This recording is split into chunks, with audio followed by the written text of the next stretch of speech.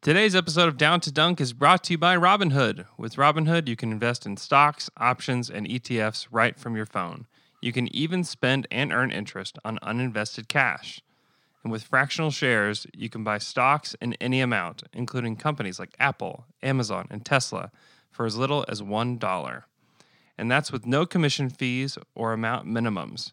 So whether you're new to investing and ready to learn, or just looking for a better experience, stop waiting and join the 10 million Robinhood users. Listeners can get started with a free stock by going to Robinhood.com. All investments involve risk. This is not an investment advice, a recommendation, or a solicitation of any security. Other fees may apply. Visit rbnhd.co/fees. The free stock program is subject to certain limitations. Annual percentage yield on uninvested cash is paid by program banks and is variable. Robinhood Financial is not a bank. I'm Deontay Burton, and I'm down to dunk. I'm Hamidou Diallo. Hey, I'm Danilo Gallinari. I'm Chris Paul, and I'm down to dunk. I'm Luka Dort, and I'm down to Dort. What's Dort? I'm not gonna lie, I don't know what that was. In English, bro. I'm Darius Baisley, and I'm down to dunk. I'm Shai Gilgeous-Alexander. I'm Steven Adams. I'm Andre Robertson, and I'm down to dunk. On you.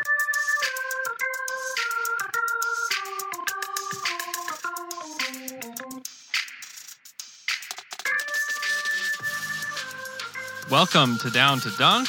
We are a part of The Athletic. Thanks for listening today. With me today is my good friend, Michele Berra. Michele, what's up? Well, I looked into the Athletic app on my phone, I think like 15 times. Yeah. The logo of Down to Dunk there looks amazing. It does, doesn't it? Oh, man. Very GMB'd for that. It's still pretty surreal to open the Athletic app and for our podcast to pop up automatically for us. So just incredibly grateful for the opportunity. If you haven't subscribed to The Athletic, go to theathletic.com and subscribe. It's the best sports coverage that you can find online for any major sport. So if you're into the NFL playoffs, you do not want to miss that. Or if you're into the Oklahoma City Thunder, Eric Horn wrote a great article on The Athletic about last night's game that is it's worth your time and worth your money. So go check it out today. The Thunder beat the Cavs in just a normal ho-hum good team win on the road, 121-106. The Thunder have 5 guys in double figures, led by Dennis Schroeder with 22 points on 15 shots. And they just played well. Like they're just doing it again. And the only guy that didn't get in double figures that you would expect to was Chris Paul. He didn't have the great shooting night, and he only took 9 shots. And it didn't matter because the Thunder just dominated the Cavs. Yeah, it was one of those nights that, to be honest, in OKC we haven't seen since like a while ago. Probably, I mean, when PG was rolling or games like that, where basically OKC was just the better team from the tip-off to the end of the game. I mean, the Cavs opened the night with a hot shooting first 5 minutes, but then calmly and surely OKC started to play very good basketball, start to hit shots, and by the second quarter, the game was basically over. Yep. And a good team on nights like that controls the game, never lets the opponent come too close, and tries to play their best players like Gallo less than 30 minutes. And OKC achieved all of that in Cleveland. Yep. Just an unbelievable performance from OKC. They sit at 20-15 now. 5 games above 500. They've won 9 out of their last 10 games, and it's just a wild experience. On the season, their offensive rating is 17th at a 108.6. Their defensive rating is at their 13th at a 107.1. They're at a 1.5 net rating, which they had been kind of hovering closer to 0, and now that is ticked up quite a bit. And so they're 13th in net rating. And I always like to look at the past. I mean, you look at those last 10 games where they've won 9 of 10, and they're 5th in net rating in the league at a 4.8. And then offensively, they're 7th at a 112.6. 112 number is pretty crazy, but is indicative of who they are. And then defensively, they sit at 11th at a 107.9.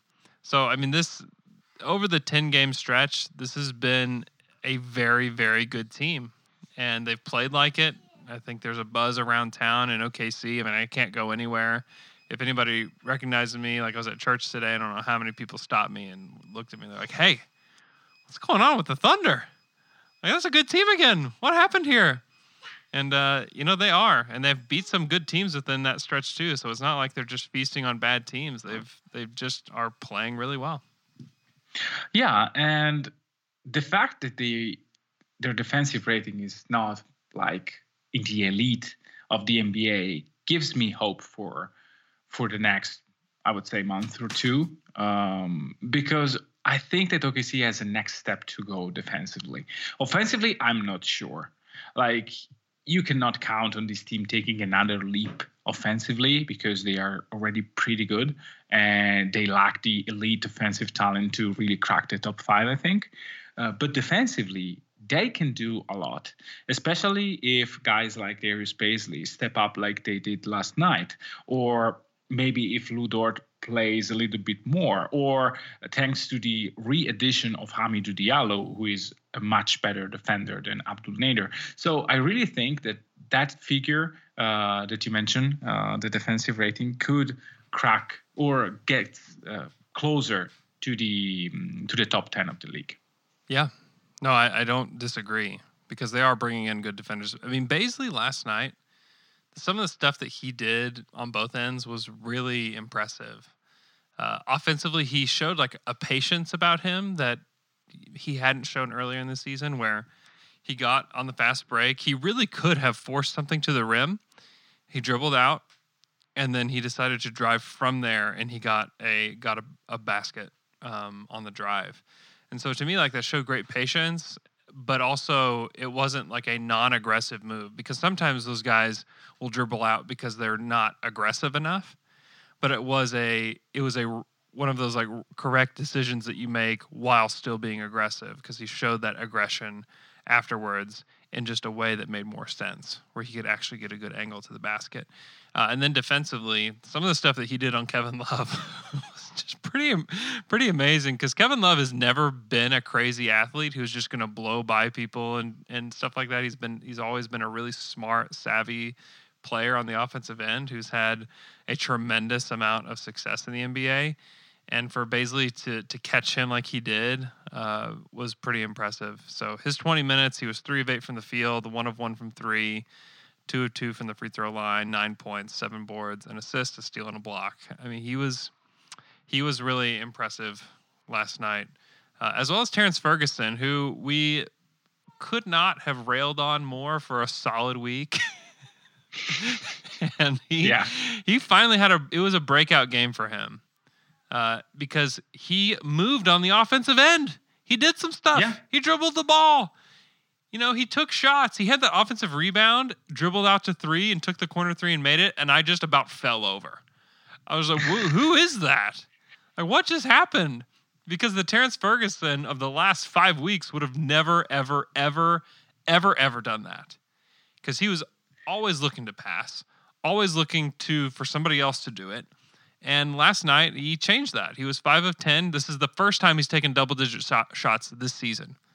5 of 10 from the field, 3 of 8 from 3. 8 threes. Good job, Terrence. 8 threes is great. 13 points, an assist, and a rebound. He was awesome. And that's the kind of stuff that we had hoped for and kind of expected of him heading into the season, and we finally just see it once, and it might just be because they played the Cavs. Yeah, I mean, playing against a team that plays only on offense, because I'm reluctant to call it defense, the thing that they do in their half court. It's so bad.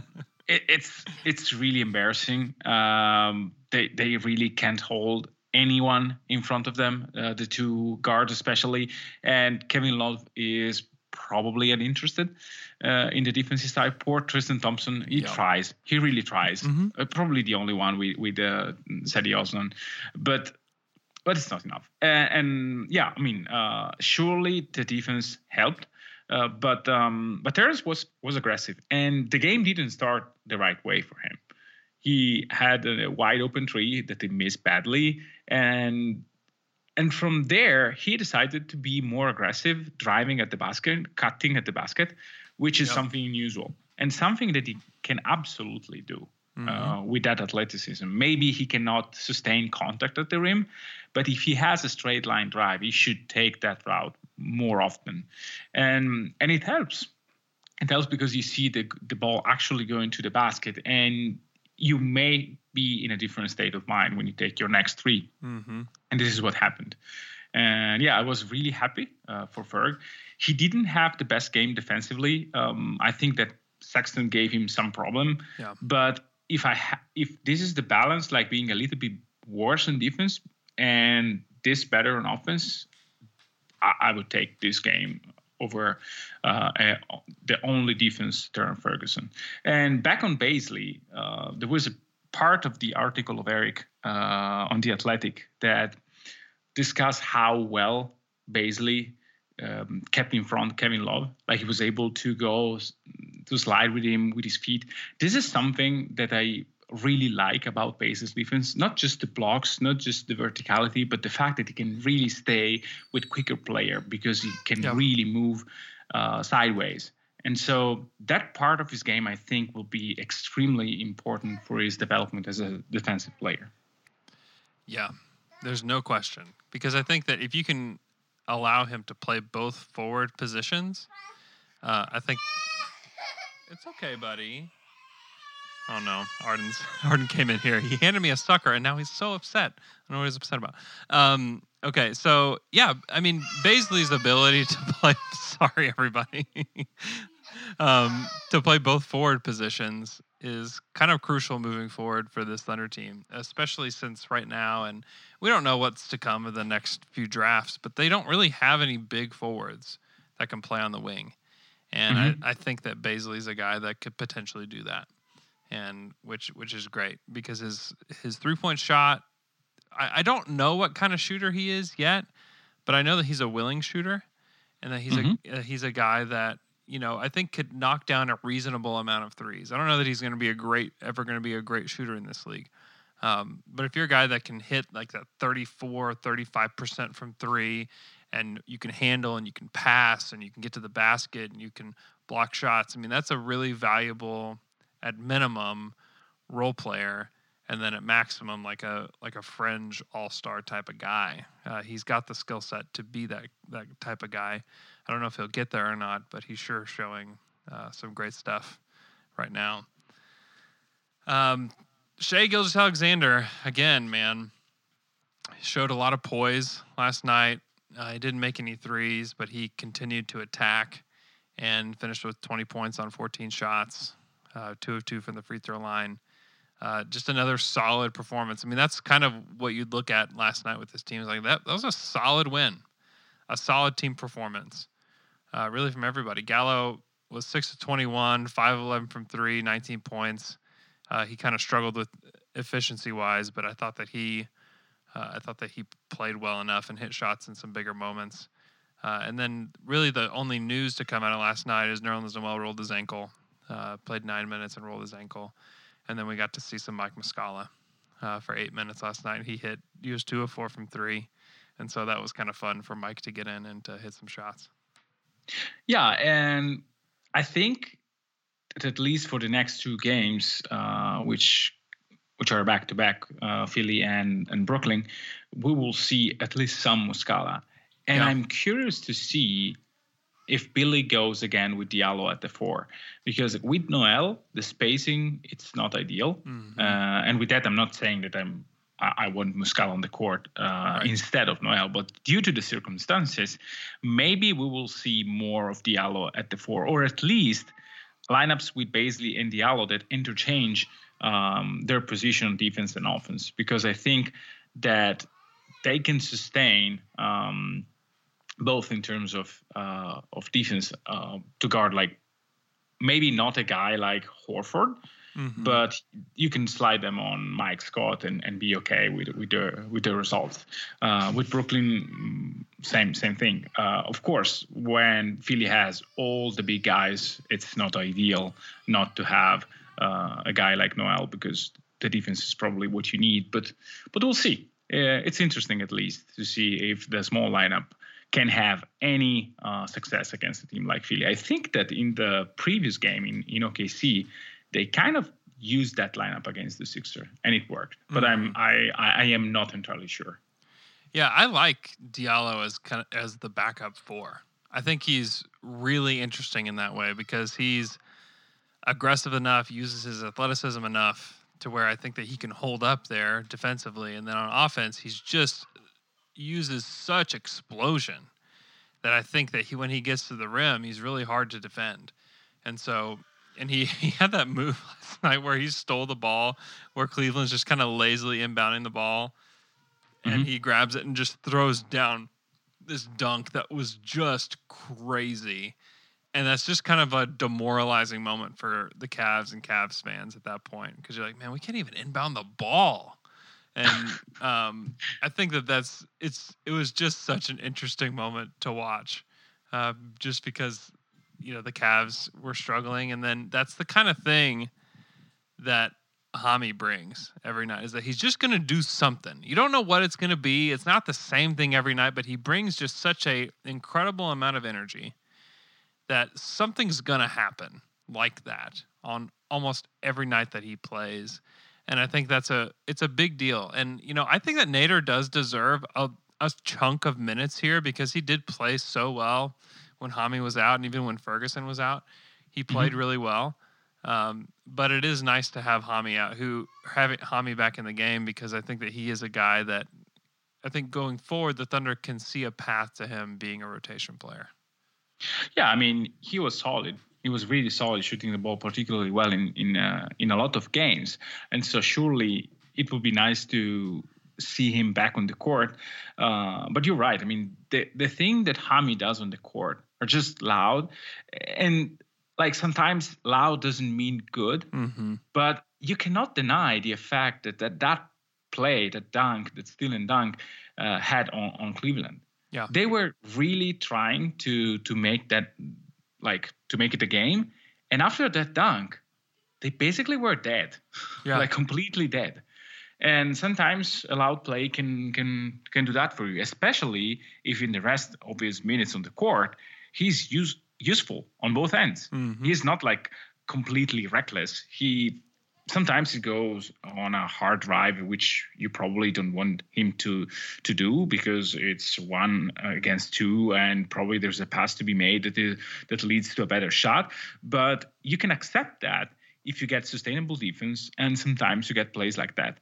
That baseline dunk that he had in the first half was really, really good on that Gallinari pass.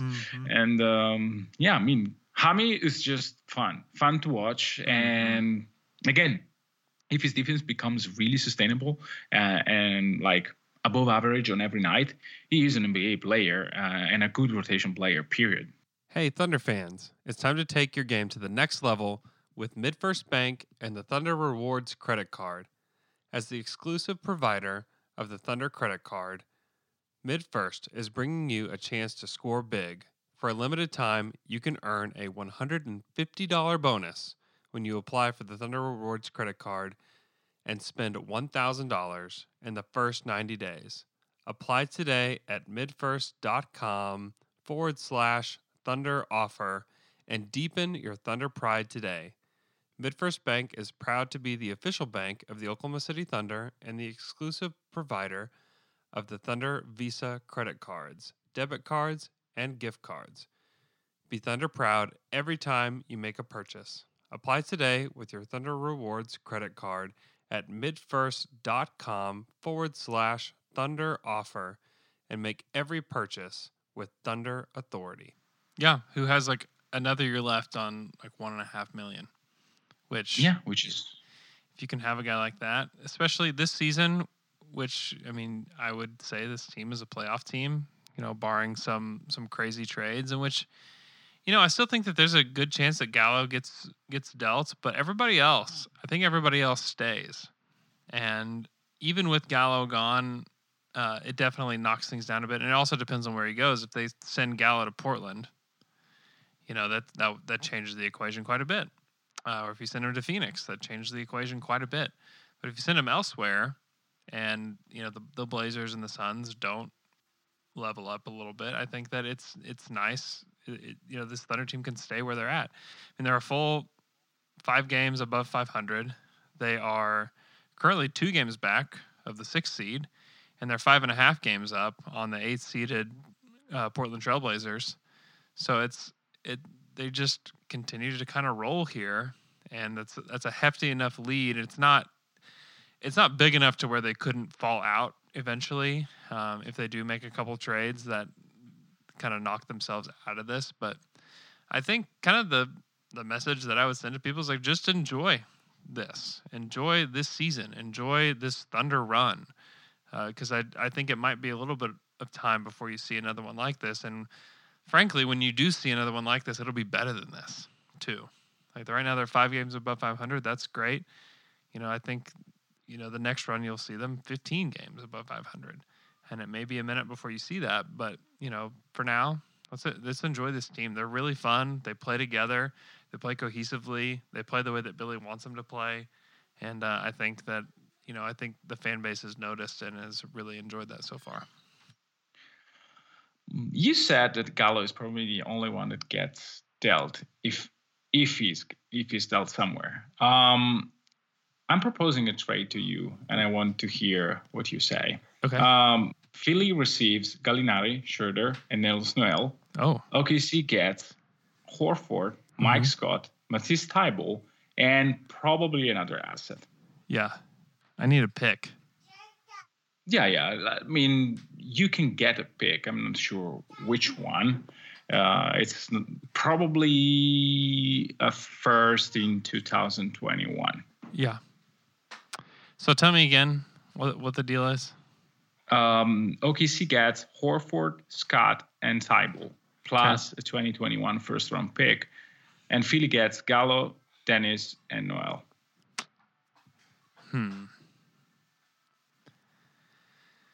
Oh, man, Horford's deal is so big. Yeah. Because then you have Horford and Chris Paul's deals. I just don't know if and it's, to me, the deal is not sweetened enough to do that. 2024. Give me 2021 and 2024. That Horford deal is swap in 2024 and unprotected and pick in 2021. Yeah, maybe. I don't know. I would understand swapping Chris Paul and Horford and getting assets back, where you're just like, you flip Russell and you got Chris Paul and assets. Now you flip Chris and you get Al Horford and assets. And like, you just continue to just, get this treasure trove of assets. I don't love, and also you're swapping out like big contracts that last a long time, Yeah. I don't love swapping short-term contracts like Gallo and Schroeder for a long-term contract in Horford, if that makes sense. Because then you're tied into Chris Paul and Al Horford, which in a year or two from now, even a year from now, like those are hard to move. I think Chris Paul, I still think you can move Chris Paul in the summer. I don't know if Horford is the same. I don't know if you can still move him. And his number is a lot easier to get to. It's like 10 million less. Yeah. But still, that's a hard, like you have 28 million, 25 million, 38 million all tied up in Adams, Paul, and Horford. I think it's kind of a difficult proposition. Adams next year, I think that you do that move if you want to make all the big that you keep through your rebuild, and if he's okay with that. Because Adams goes off the books in 2021, which is a very good thing for a contract. Same with Schroeder. That's why I don't love this trade, but I think it's worth discussing because Philly really needs, I think, a ball handler and another spacer. And so if you say, well, Al will be through the rebuild, will be here through the rebuild, and next year I will trade Steven, I think that make a certain sense because you can really build a way to play with Shea and Horford, which makes sense. I like basketball wise. I like Al Horford. I've been trying to get Al Horford here for a long time. I just didn't think it would be with this team, And I guess it does. I mean, and that keeps your playoff hopes there. Oh yeah, You know, doesn't and Thibault is not bad. Thibauld's good. I like him. I like him a lot. He can be really good with Shea. Can you imagine that backcourt with two really smart defender and Thibault shooting? It's not maybe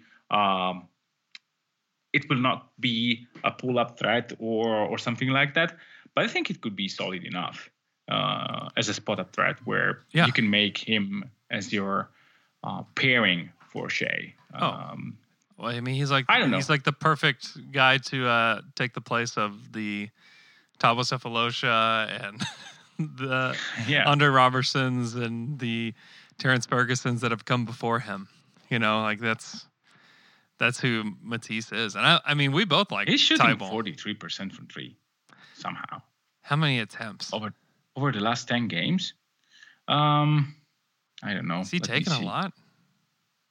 Not very few. 2.2 per game. 46.3% over the season. Wow.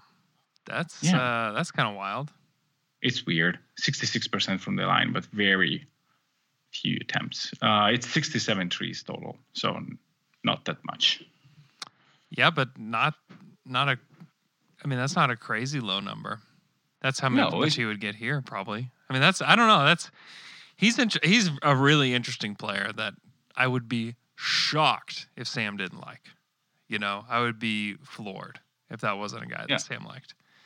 So I mean, it's an interesting deal. I just need to take on those years because that's like a get out of jail free card for the Sixers. You know, you get Gallinari, you get Schroeder, who I mean, right now the guys that they're playing Raul Neto and Trey Burke at those spots. Yeah, and Trey Burke has played well this season. That's wonderful. I mean, the upgrade from Burke to Schroeder is pretty significant. And so that would be a great deal. And they get Nerlens back, bring him back to Philly, baby. One of the process players. Yeah, that is not necessary. I think that the deal goes through even if you include Patton, where Sixers can save a little bit of money because of his unguaranteed Justin Patton played for the Sixers too. So send him back. Yeah. Send him back. Something like that. Yeah. I don't think that with Gallinari, with Embiid, with Simmons, you really need another big man. But if they feel they also have Kyle O'Quinn that can fit in for a few minutes where Embiid rests. So I think that this trade makes some sense. And would you do the same deal with Tobias Harris in place of Al Horford? And no Mike Scott, I'd assume, because you don't need to include. Yeah. So Tobias Harris, Matisse Thybulle. I don't know if they do that because then they have too many forwards. Yeah, probably so. It's it's interesting because you bring back the Tobias Harris, Danilo Gallinari, the Clippers team back together. Yeah, when they didn't work, basically, and as soon as they traded Tobias, they started to work much better. Yeah, but anyway. Yeah, because they both play the same position. Yeah. I don't think you can sustain. I would say you cannot sustain Horford and Gallo. Maybe you sustain Tobias and Gallo because of the defense that you have around them. Like Simmons, Richardson, and Embiid makes up for a crazy good defense. Yeah. What about getting Chris Paul to the Sixers? That's something that people keep bringing up. So like Danny LaRue and Sam Vecini had a podcast where it was really funny because the talk flipped from, man, are the Thunder ever going to be able to deal Chris Paul to now, like, who are the Chris Paul suitors and who should take on this contract? And how far underwater is this? Yeah, right. How far underwater is this Chris Paul contract really? Well, not really that much. And it's just funny because he's played so well. And like the general consensus now is not only did the Thunder get picks in the Westbrook trade, but a lot of people have been saying they got the better player. And those two guys did, who watch more basketball than I do. And so that's just an interesting perspective from some guys that kind of nationally cover the NBA. And I mean, Chris Paul would help that Sixers team this season a tremendous amount. I don't know what the trade is, because you can do the same trade with Paul and Noel for Horford, Scott, and Thibault, and probably again a pick and a swap. I don't think the value is crazy different. Probably but not. They need Chris Paul way more than Schroeder and Gallinari, I think. Yeah. They need somebody to close games. And that's what Chris Paul is. I mean, you go back and look at the streak that the Thunder have had where they're winning all these close games. It's because Chris Paul is one of like the 5 best closers in the league this season. And it's been out of necessity for the Thunder because they've played a ton of close games. But it's still pretty wild that Chris Paul is who he is at this stage in his career. It's crazy. And it gives, I mean, they need somebody like that on this team, because I think that he can kind of teach Ben Simmons a lot, at this point in his career. And then you give Joel. Can you teach him how to shoot mid-range jumpers? I mean, maybe. I mean, Chris Paul is like the best in the league from the mid-range. But I think that Chris, we've seen it. Like, he instills a confidence in some of these guys that not a lot of guys could do. I think he gives that confidence to Shea. I think he gives it to Bazley. I think he did that same thing for Nader. I think that that's the kind of leader that he is. And year after year, he continued to like be voted as like the best leader in the NBA. And, as an outsider looking in, or somebody that just hated Houston or hated that Clippers team so much, you're like, that guy's a leader? Like, he just complains at every call and just does, blah, blah, blah. But you, as somebody who has a closer look now, you're like, oh, okay, I get it. I completely get it, because he's been awesome. And that Sixers team that got pummeled the other night, like they need some leadership. They need somebody to step up. And if I'm a Sixers fan who went through the process, I don't know how excited I am to bring a 35-year-old Chris Paul onto my team that's making $40 million. But I think that it's definitely interesting. Yeah, it is. Then probably OKC has to make some side trades where they really have to move Gallo then, because otherwise their roster doesn't make any single sense. You cannot play Horford, Gallo, and Adams. No. Because they are too good to be at the same time on the court. Right. And so you either deal Adams somewhere, or you deal Horford, or you deal Gallo, or you find a third team that really likes Al Horford. For example, the Celtics. Oops, nope, that you probably cannot do. I just don't know that the Thunder, and maybe they would do it because they've said they would take on long-term salary, but taking on another just massive contract that lasts for so long. I mean, for like 3 more years after this for Horford, that's a lot. That's a lot. And then you're tasked with having to trade a lot of big money contracts that have a lot of years on them. And if Al Horford gets hurt, I mean, it just puts the Thunder in just a really tough spot. And if you listen to Thunder After Dark, you should go listen to it. It's really, really interesting with Justin Rowan, who writes for Fear the Sword, and John Hamm. They talked about kind of the options that the Cavs have in dealing players, and that they signed Kevin Love to trade him, essentially. Something that we've kicked around about Gallinari. But then he got hurt for like a whole season and just tanked his trade value. And now he's seen largely as a negative asset and somebody that if they could just do a straight salary swap that gives them cap relief, they should probably do it. And if you're the Thunder, you don't want to find yourself in those type of situations, because they're in asset accumulation mode right now. And that's why I think that dealing Gallo could definitely be something that's still very much on the table, although I think it would be much to the chagrin of the Thunder fan base today. But the truth is, he's an expiring contract.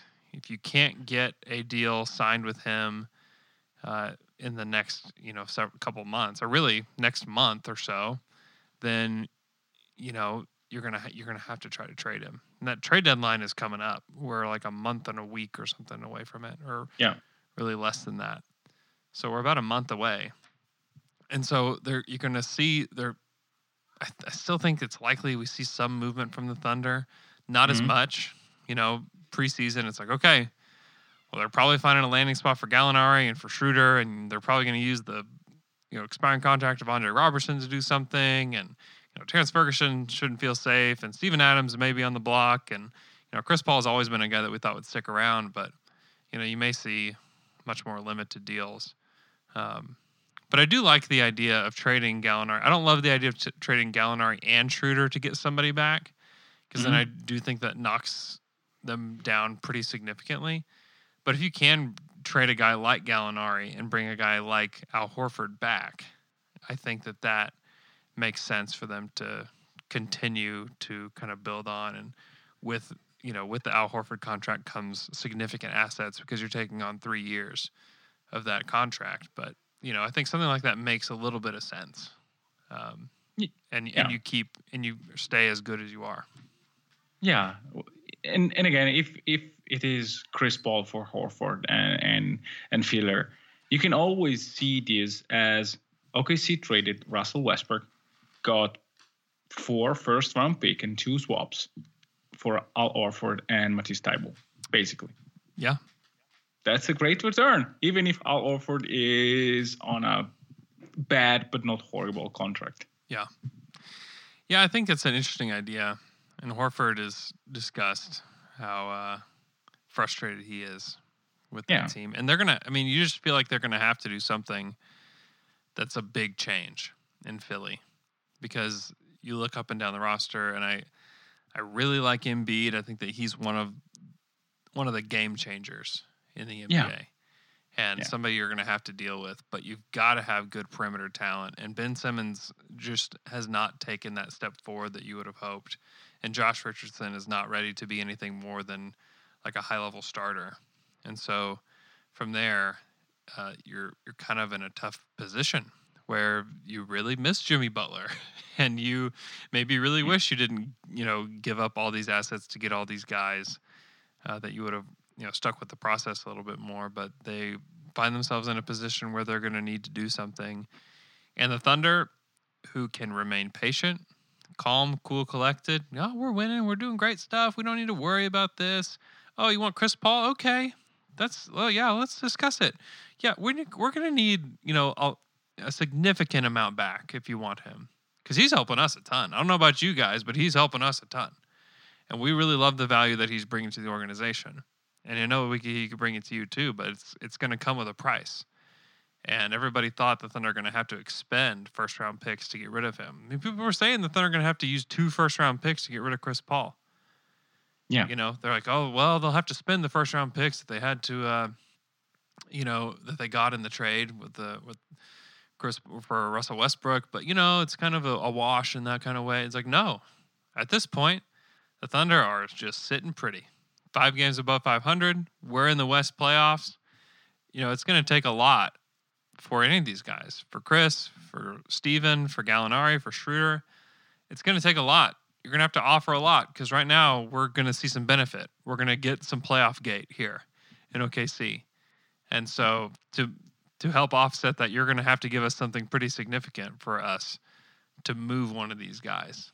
And so that's it. The Thunder are just in a great spot when it comes to their current players and the current assets that they are. I mean, everybody's kind of at an all-time high, especially when you're talking about Schroeder and Chris Paul at the age that Chris Paul is. I mean, it's kind of unreal. And so I think that he could help a ton of teams out there, including the Sixers, who seem to be a team that's kind of desperate to make a move to help them a little bit. Yeah. We are recording like Sunday afternoon/night here, and I almost had an heart attack watching the score of Knicks and Clippers. 45-29 after the first quarter. Sorry. this was kind of unprompted, but well, did you see the article on ESPN?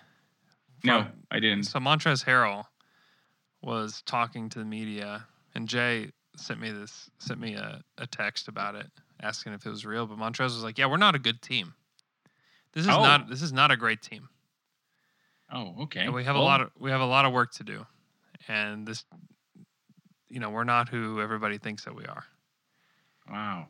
Well, taking on 45 from the Knicks kind of bones well with that.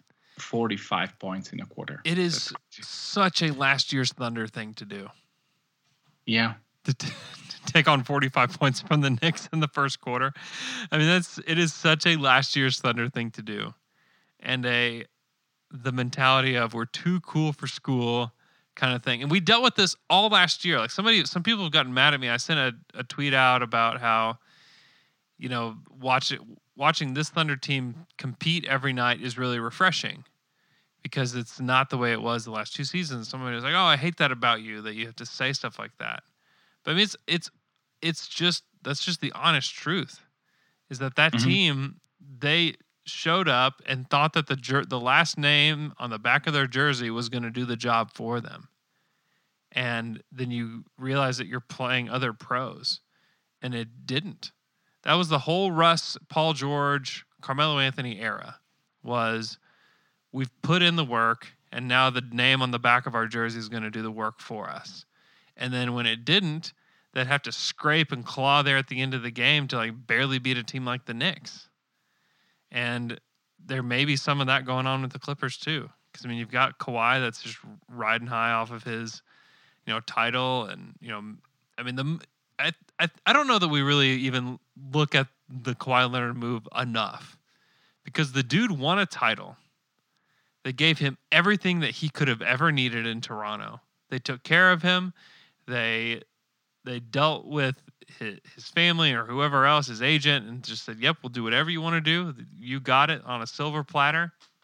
And he still said, "Cool, won the title for you. I'm going to LA, and I'm taking people with me."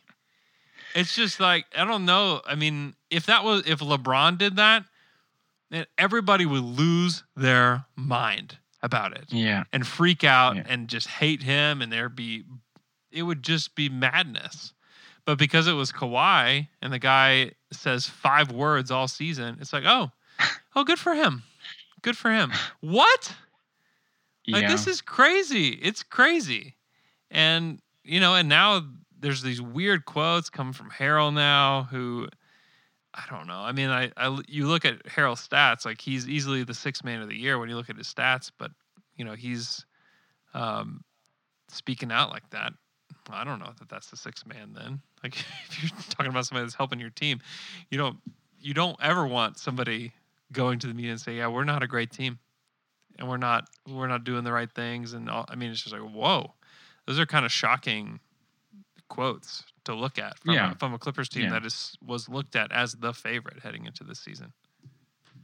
Yeah, and they probably are in terms of raw talent, if you want. But I mean, you have to do it. At some point, you have to do it. That's why, going back to the Sixer and to the past version of the Thunder, I don't really like the narrative where you see, well, yeah, they're trying a bunch of things. They're not interested in the regular season.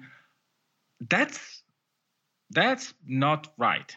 Like, you have to do it night in and night out. You can lose a lot of games doing the right thing, but you cannot lose games in a certain way. And I'm going back to some very bad memory in OKC. Like, the 15-16 season was so bad because they kept underperforming in crucial moments of the regular season. Mm-hmm. Like, they were up big, and then they somehow destroyed their lead and lose against, like, a bunch of teams, a bunch of good teams, San Antonio. And then in Game 6, it happens that the exact same thing. Yep. They were up big. And yes, it was Klay game. Klay was insane. but in the last 5-6 minutes of the games, they were unable to play basketball, just as much as in the regular season. I do think that the regular season carries a huge value in terms of repetition, in terms of getting used to do certain stuff night in and night out. Because then when you face harder stuff in the playoffs, you at least have a good base of what you can do, like of certainty, of stuff that you don't have to think about. You just do them.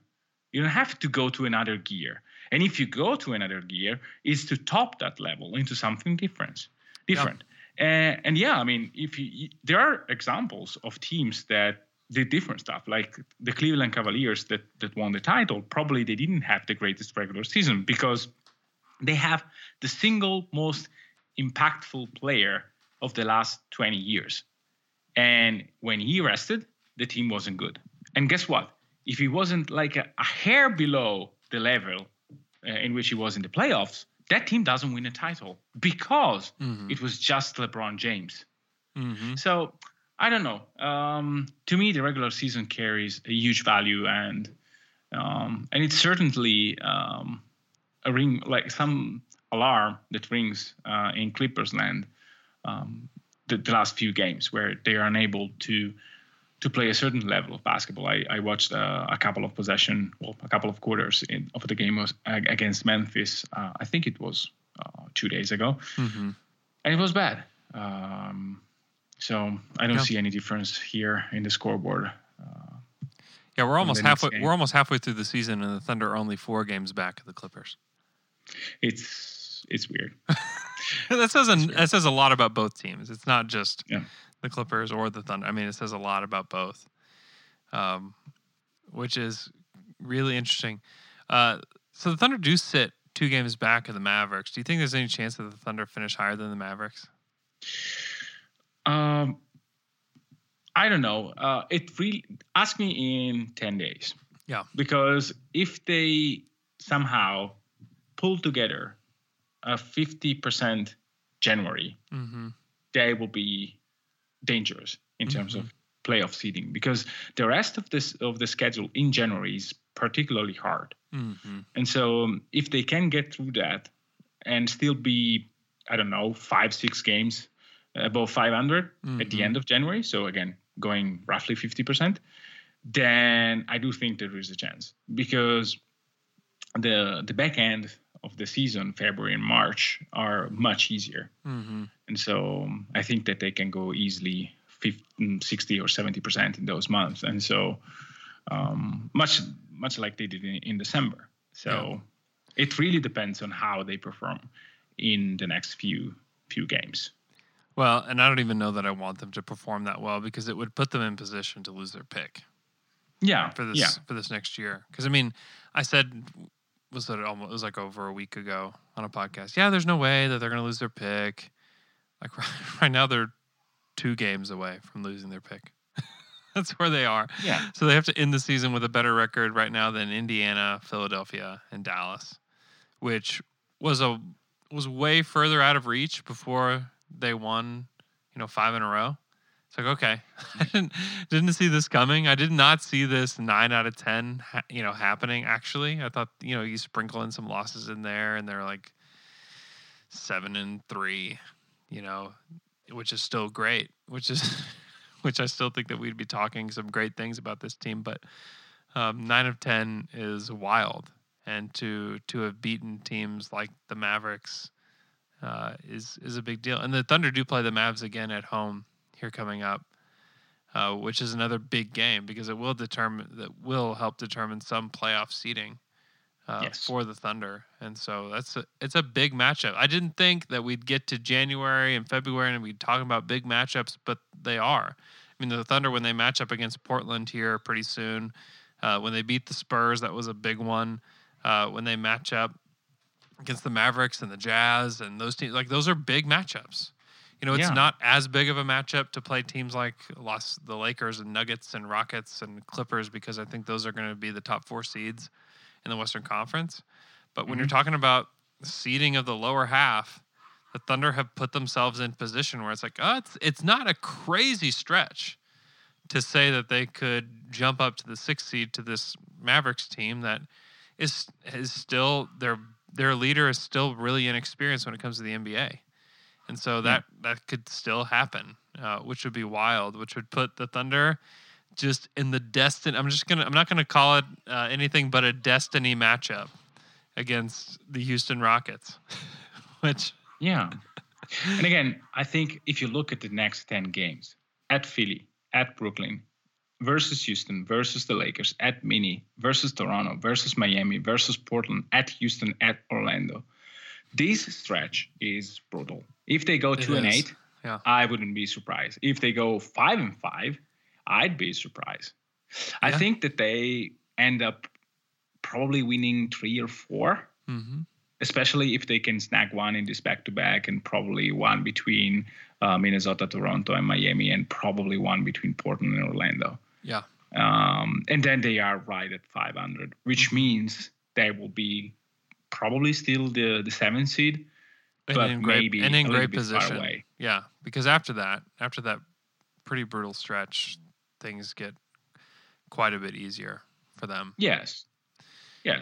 So yeah, this is another. I mean, we talked about kind of weathering the storm of the November, December. This is the next one, the early January. Philly, Brooklyn, Houston, Lakers. I mean, of those 4, I mean, they may be 1-4 or 1-3 out of those 4. I mean, the Lakers team is really good. Houston has been playing really, really well lately. Yes. But they do have the benefit of having the more difficult games at home. So Houston, the Lakers, Toronto, Miami, Portland, all of those are at home. Yes. And so you think out of those 5, if you could snag 2 of those, two out of 5, I think that you put yourself in a really good spot. Because those are tough. You know, Toronto, the Thunder beat Toronto in Toronto. That was a huge win. But that's still a good team and a really, really great coach team. And the Thunder won by the skin of their teeth there. Miami is tough. I'm really excited to see Miami because I think that's Me too. That's a really good measuring stick for this team. I think we're going to see, because everybody's like, oh, this has been great. This has been really fun. I mean, like, the reality is the Thunder have had a pretty cush schedule out of this last stretch. They beat Chicago, they beat Memphis, they beat Phoenix, they beat the Clippers, which is a great win. Even they had Paul George, so it was a good win. They lose to Memphis, which was just kind of a brutal loss. And you look back and say, like, Memphis is the only one that they lost. Like, come on. Like, they could have had, like, a really crazy streak here. But then they beat Charlotte. It took overtime to beat Charlotte. That's not a very good team. Toronto. They beat Toronto in Toronto by 1. They beat Dallas at home in a really close game. They beat San Antonio in a close game. And then that was a good win, though. It was a very, very good win. I mean, that was a great win. And then they destroy Cleveland. Yeah. And so this is not the craziest schedule. No, it isn't. Especially OKC. with they had some rest. Like they rested from December the 23rd up until December the 27th. Now, starting tomorrow, they will go into 10 games in 15 days, which is brutal. It's 1.5 game a day, which is like. And it's likely that, you know, Chris and Gallo don't play all of those games. Yeah, I wouldn't be surprised if both or at least one of the two will sit against Brooklyn. Yeah, I was going to say Brooklyn's a really interesting test to see if they'll actually sit them, which I kind of hope they do. I kind of hope that they'll sit them, and it's also those are big opportunities for guys like Shea to learn in situations with a team like Brooklyn, they're okay. Like there's a pretty good team. They're not a great team, but to just say, all right, Shea, you can go do this, and Chris is going to sit out, and you're going to take the reins, and you and Schroeder go figure it out. I think that's a good situation for them, and then you let Chris rest, you know, from Tuesday until Thursday. And to get ready for Houston, which is also a big game for him. You excited about the return of Russell Westbrook to OKC? Yeah. I mean, I think in the next few years, we will be able to appreciate much better what Russ did here in a better way, because I think that we all know what he meant for the city. But now we are still in the is he better than Chris Paul, which is natural. I mean, we are kind of wondering if OKC made the right move, if Houston made the right move. Mm-hmm. But in a few years, we will just sit back and watch those crazy highlights. Maybe watch a few games where it was going like beast mode, and we just appreciate how great of a player he is. And so, yes, I'm excited. I think that it will be a sensational game, exciting, probably with a lot of feelings involved. And so, yeah, I'm probably not able to watch live because it's too early, 3:30 a.m. Yeah. But maybe I'll catch up the second part live. I don't know. Yeah. It's going to be so weird because, I mean, you have guys like Nate Jones, who I'm sure most NBA fans follow him. Jones on the NBA tweeted this morning, who's having a better year, Chris Paul or Russ? And then he answers the question. He said, it's Chris Paul. He said, OKC got the better player, the better contract, and got picks and swaps to do it. And you're right. It is hard because I thought that we would go into this season, the Thunder would find a way to trade these guys. The Thunder would have kind of a very down year, and we'd look over at Houston and be like, man, like, look at Russ go. Like, this is really, I'm glad that he gets to go do his thing. Instead, it's like, oh, we've got a team too. And we're going to get to do some stuff with these guys. And Chris Paul's having a sensational season. And, this is how, the Thunder are going to go about this season. Now it is very much, when you talk about the Thunder, the conversation nationally is, well, did the Thunder just get the better deal out of this in total? Is that what happened? And that's how people talk about OKC right now. When people talk about this team, like, of course, Shea is one of the big things that's mentioned, and he should be because he is a future star. And I felt very tentative about saying that preseason, and even at the beginning of the season, I was like, yeah, like I think so. But, I mean, he's a future star. He's shown enough, in my opinion, to say that, yeah, this guy, he'll play in all-star games. Like, that will happen. And, it's wild that this is where we're at, where you have national, guys that cover the NBA or follow it closely enough, or agents or whoever, they're watching too and noticing, which it's just such a weird season. And Thursday night in OKC will capitalize that in a very, very strange degree. Yeah, it will be strange, weird, and probably the perfect closure of, or at least the initial closure of what the first chunk of OKC history has been in terms of basketball. Yeah. Thanks for listening to our podcast. You can follow me on Twitter at Andrew K. Schlecht. You can follow our podcast at Down to Dunk.